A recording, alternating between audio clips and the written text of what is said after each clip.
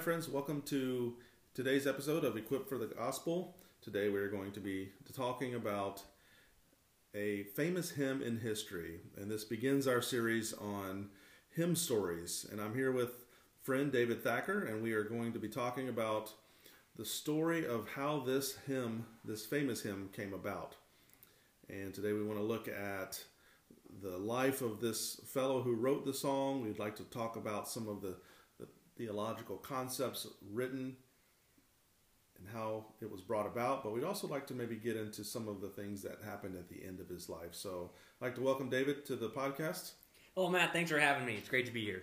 Appreciate that. So let's dive right in. I want to talk about, initially, let's talk about the story of this person. Tell us a little bit about who he is, what was going on in his life at the time he wrote this.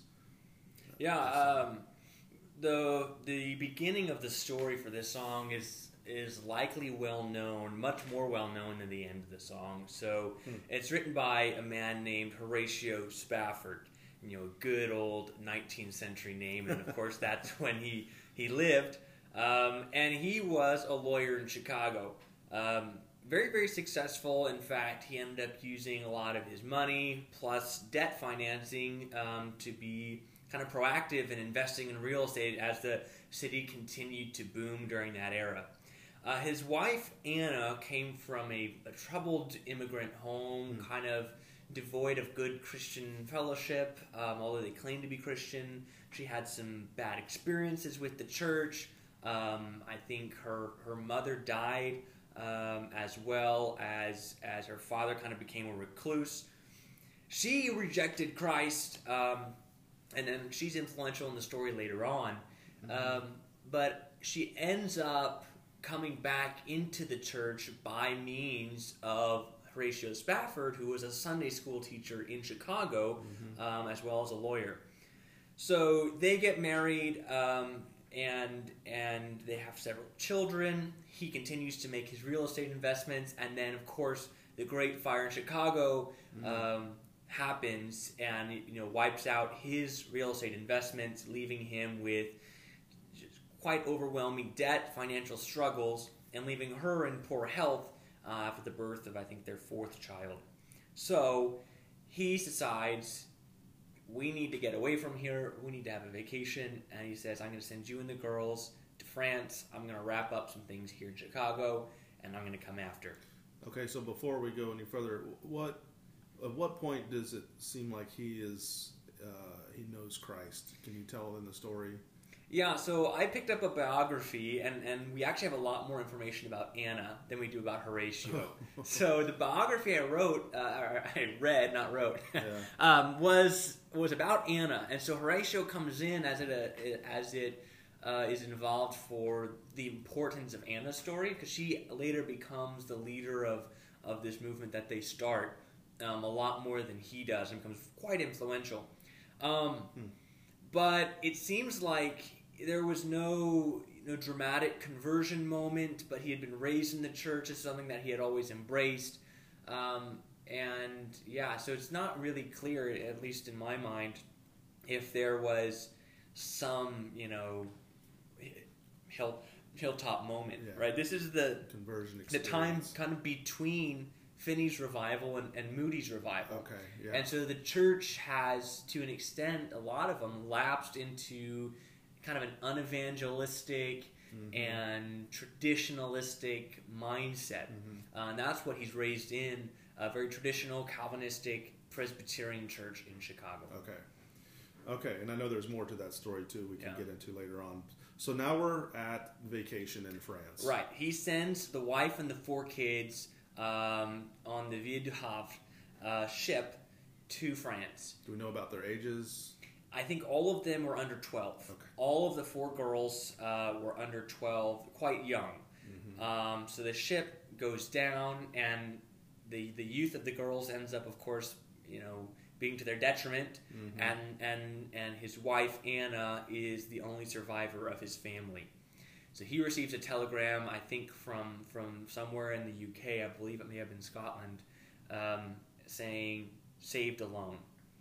Wow. And From From Anna, right? Okay. And so he immediately, with one of his other friends whose family had also been on the ship, drop everything they're doing in Chicago, get on a ship, and head over to where their wives are waiting. So he sent them out on vacation. Right. He was not planning to go with them. He was gonna follow up and meet them after a little bit. So he had a few things to wrap up. You know, of course, financially, he was hiding a lot of the financial burden from his wife. Okay. So he was sending them on vacation for their health. He was gonna wrap up a few things, and a couple weeks later or whatever, join them. He drops everything, of course, and goes out on the very next ship that he can get. By that time, the exact coordinates of the shipwreck were known, and so the captain, very graciously to Horatio and his friend, goes over that exact spot. And it's at that moment in time, as he's passing over that spot, and thinking about the loss of his pretty much livelihood and loss of everything in his life, including his four daughters. He writes to him, "It is well with my soul." Now, does he write it right there in that spot? It seems that way, right? That's what the tradition and stories all say. It's there, and in that moment, whether it's exactly on the spot or the day after, or it's right there, kind of in the moment, in the larger moment of passing over the spot where the ship wrecked that killed his four daughters. Now, I'd heard that maybe I'm not remembering the story correctly, but did he have a son that had also died? That comes later in the story. Oh, later. Okay. Later in the story, they have more children, and they die, and it really is kind of the suffering that they face that kind of drives them to some of the end of the story that gets kind of weird. Sure, yeah, and we'll definitely get into that. Okay, so he's on the boat. He, in that time period, he's writing the hymn.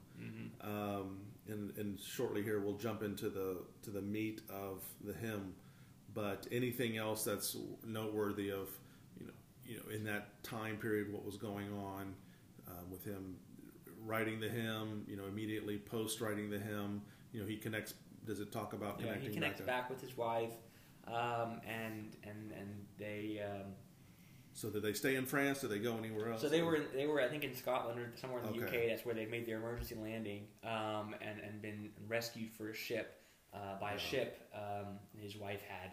So then they of course reconnect and they grieve.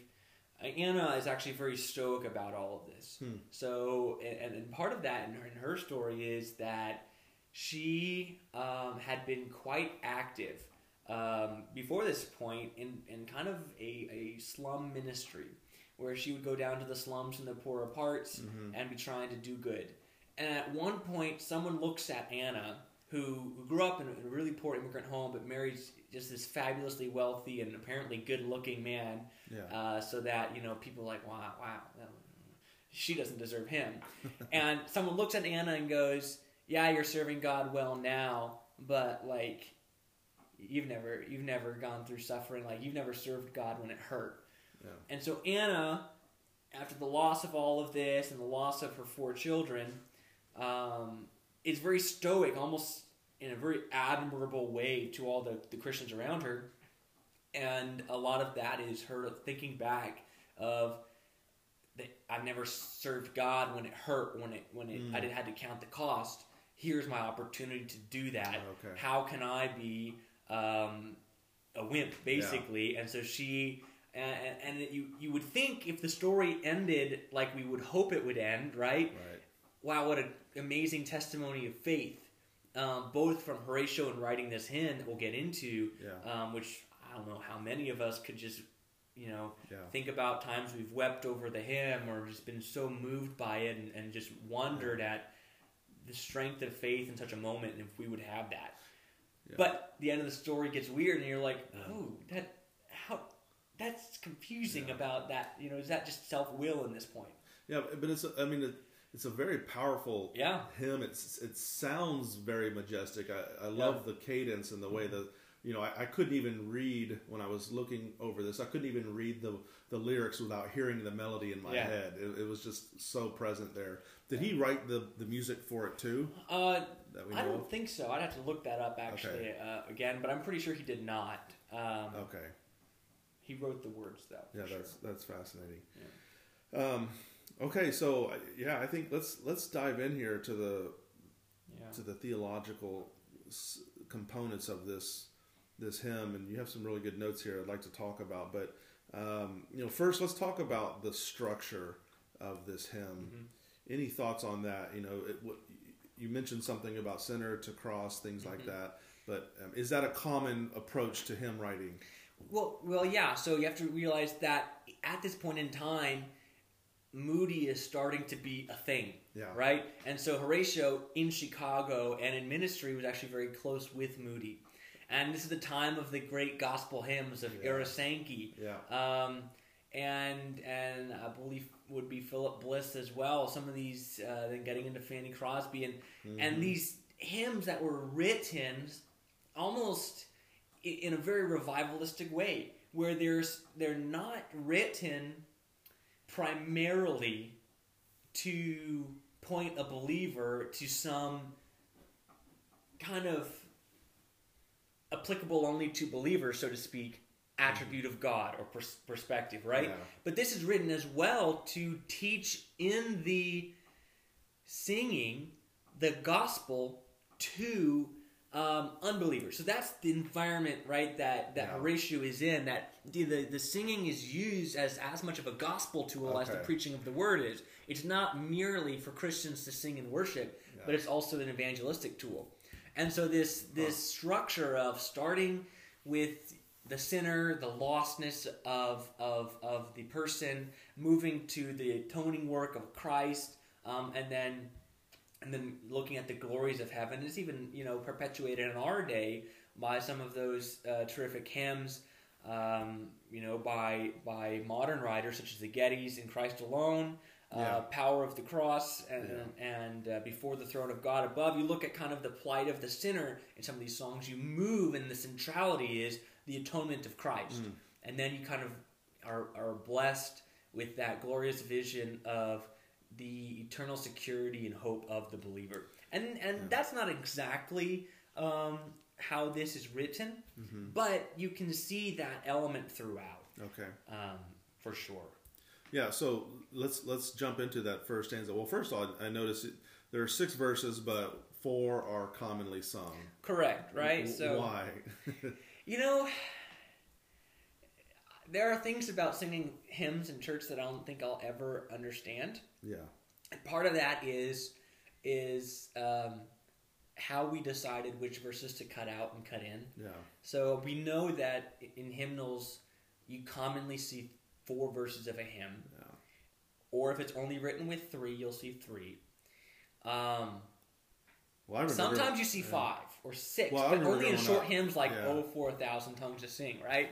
Or it's really short. But growing up in a Baptist church, I remember it was always like 1, 2, and 4, or 1, 2, and 5, or something like that. Baptist churches are notorious for skipping the middle verses, and I have a pet peeve. Let me tell you, if you know me for very long, we got talking about hymns, and if you've been at some of the hymn sings we have in our church, I really have a hard time skipping verses. There's a story in the song, right? There is. There's a flow. There's a theme that works itself through the song. Absolutely, and it's like skipping several chapters in the middle of the book. Yeah, you just good. pick up, and you're like, wait, what? What happened to Jimmy? Like, why is he blind in one eye? Okay, well, I guess here we are. But in this stanza, in this song, it seems like the stanzas are yes connected, but they can also stand alone in kind of a segment of thought. Sure. So we lose the verses in themselves, and certainly the entirety of the story, so to speak. But it's totally understandable for time and for voices not giving out that, and for space in hymnals that only 4 verses are included. And I don't know if we'll have time to go through all of it, but maybe what you could do is just do like a quick flyover, a 50,000 foot view on each stanza and talk about the theme that flows or how it progresses, and then maybe we can jump in a little bit deeper here. Yeah, when I was thinking through this and studying it over, everything seems to me kind of revolve around A, perspective, Okay. and B, kind of this element of confidence. And you can see as the perspective changes, the attitude, the confidence of Horatio also changes. And we can definitely relate to this. So verse 1, he's looking around him at his circumstances, right? Whether it's peace or sorrows, whatever his lot in life, whatever comes and happens to him, he says, "You've taught me to say it is well with my soul."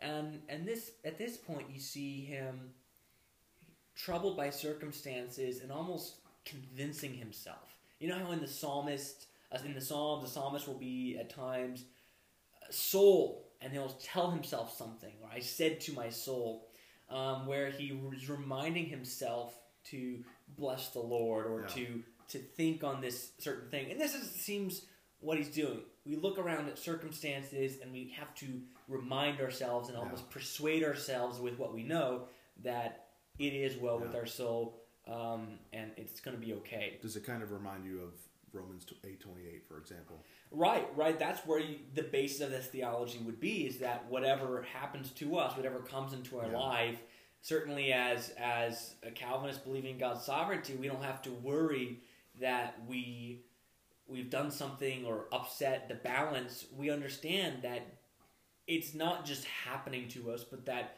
God is bringing it into our lives for our good.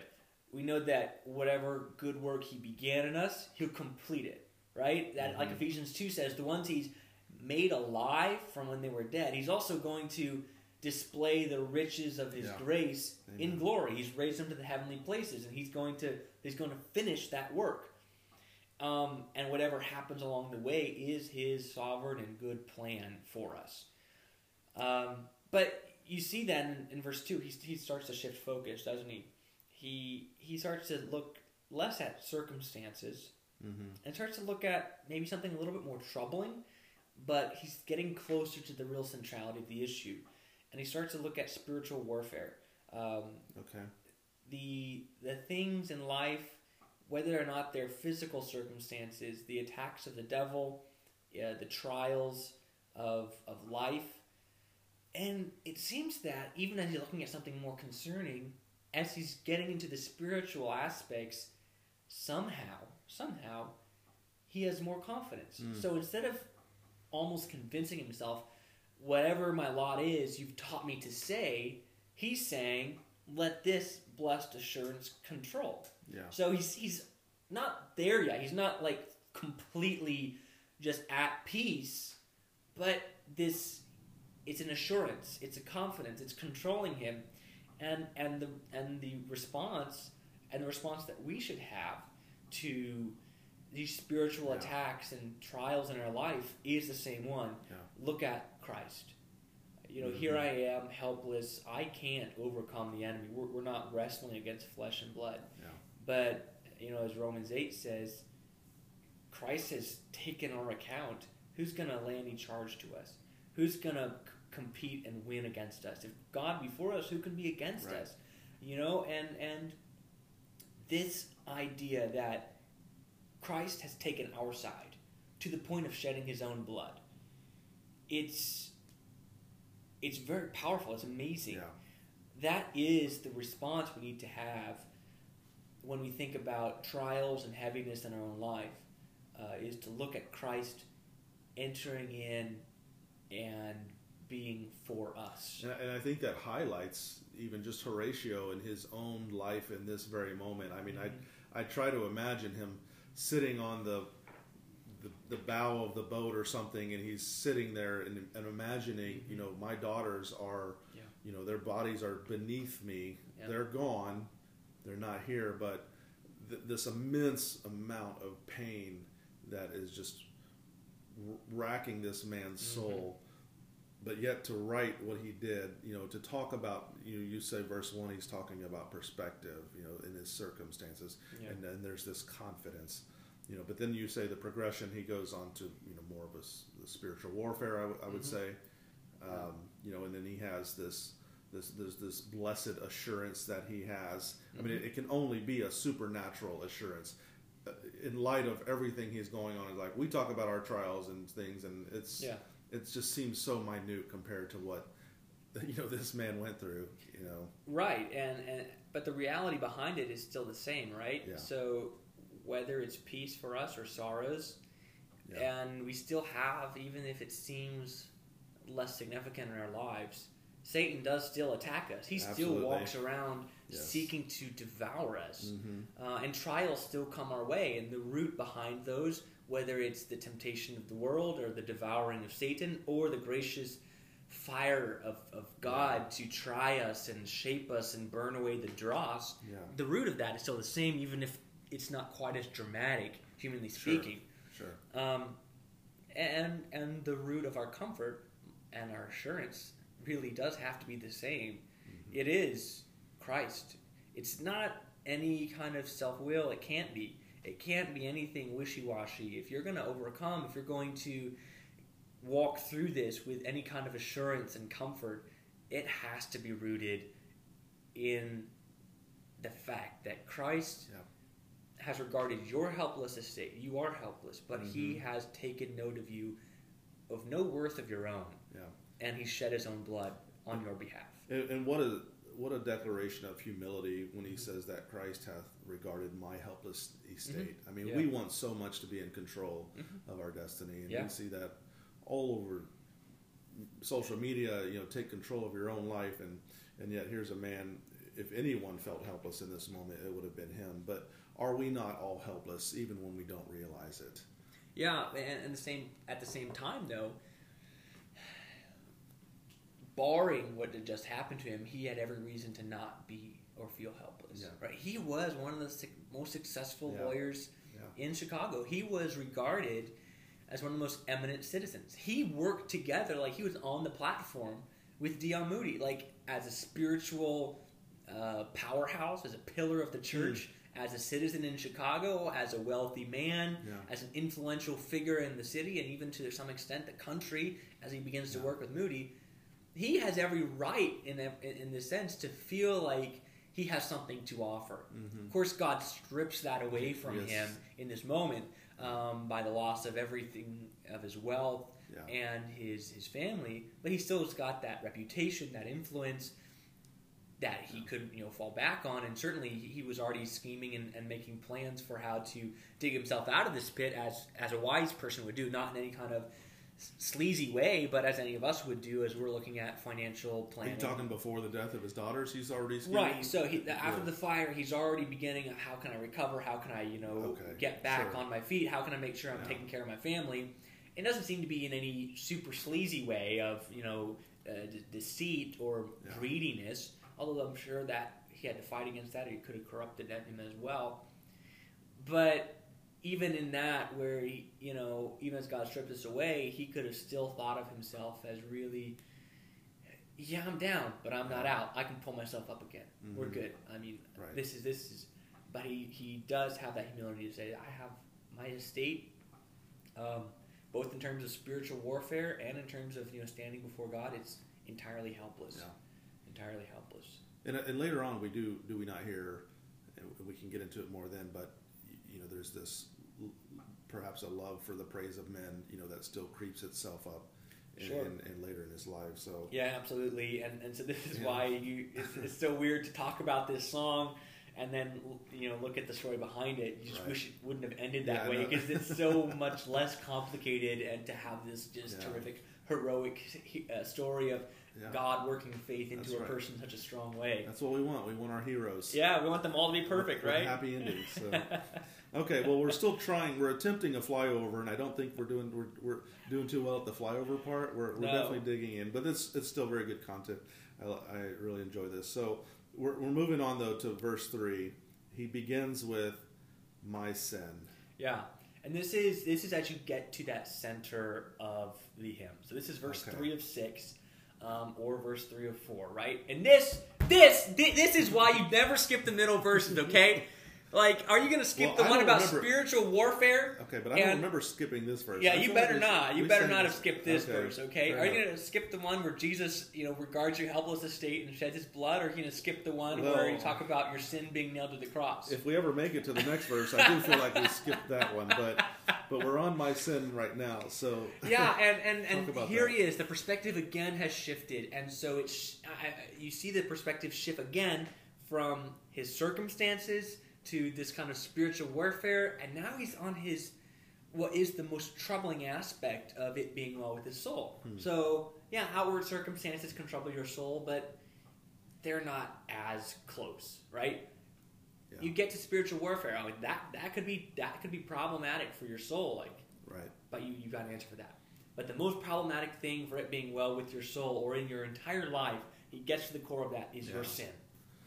So there's this maybe a narrowing of scope as the verses move on. It starts out wide, just the circumstances, then it moves a little bit closer to home through spiritual warfare, and then now we're at the central aspect of the human, and that's my sin.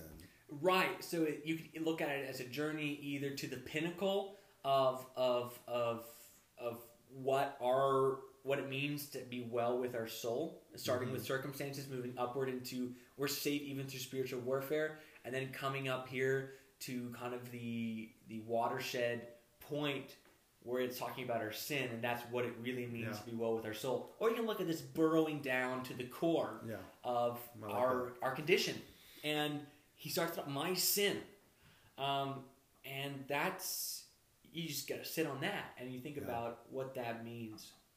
But then he immediately says, "Oh, the bliss of this glorious thought." Yeah, and here the tone shift from verse 1, whatever my lot, thou hast taught me to say. So whatever it is, you've taught me to say, I can convince myself, I remind myself, I work through this issue knowing, even if I don't feel it, that everything's going to be okay, that it is well with my soul. Now verse 3, the bliss of the glorious thought. This is bliss, this is joy, this is inexpressible joy and full of glory, as the scriptures might say. But is he when he says this, "Oh, the bliss of this glorious thought," is he referring back to what he had just written or what he's about to say? No, you look at it, he goes on, my sin, and he can't even contain himself. He wants to start writing about what happened with his sin. Yeah.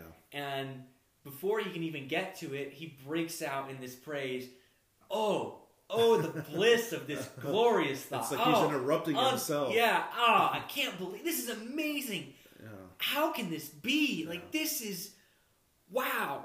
My sin, not in part, but the whole. Yes. The entirety of my sin is nailed to the cross. And surely that brings up, Colossians 2, where he's taken the record of our offenses and he's nailed it to the cross. Amen. Our sin nailed to the cross with Christ, and I bear it no more. This is the glorious thought. This is the centrality, of course, of his comfort, of what it means to be well with his soul, that not only has Christ regarded his helpless estate, but he's done the very thing that is necessary, and he's taken away the burden and the guilt and the punishment of sin on his behalf.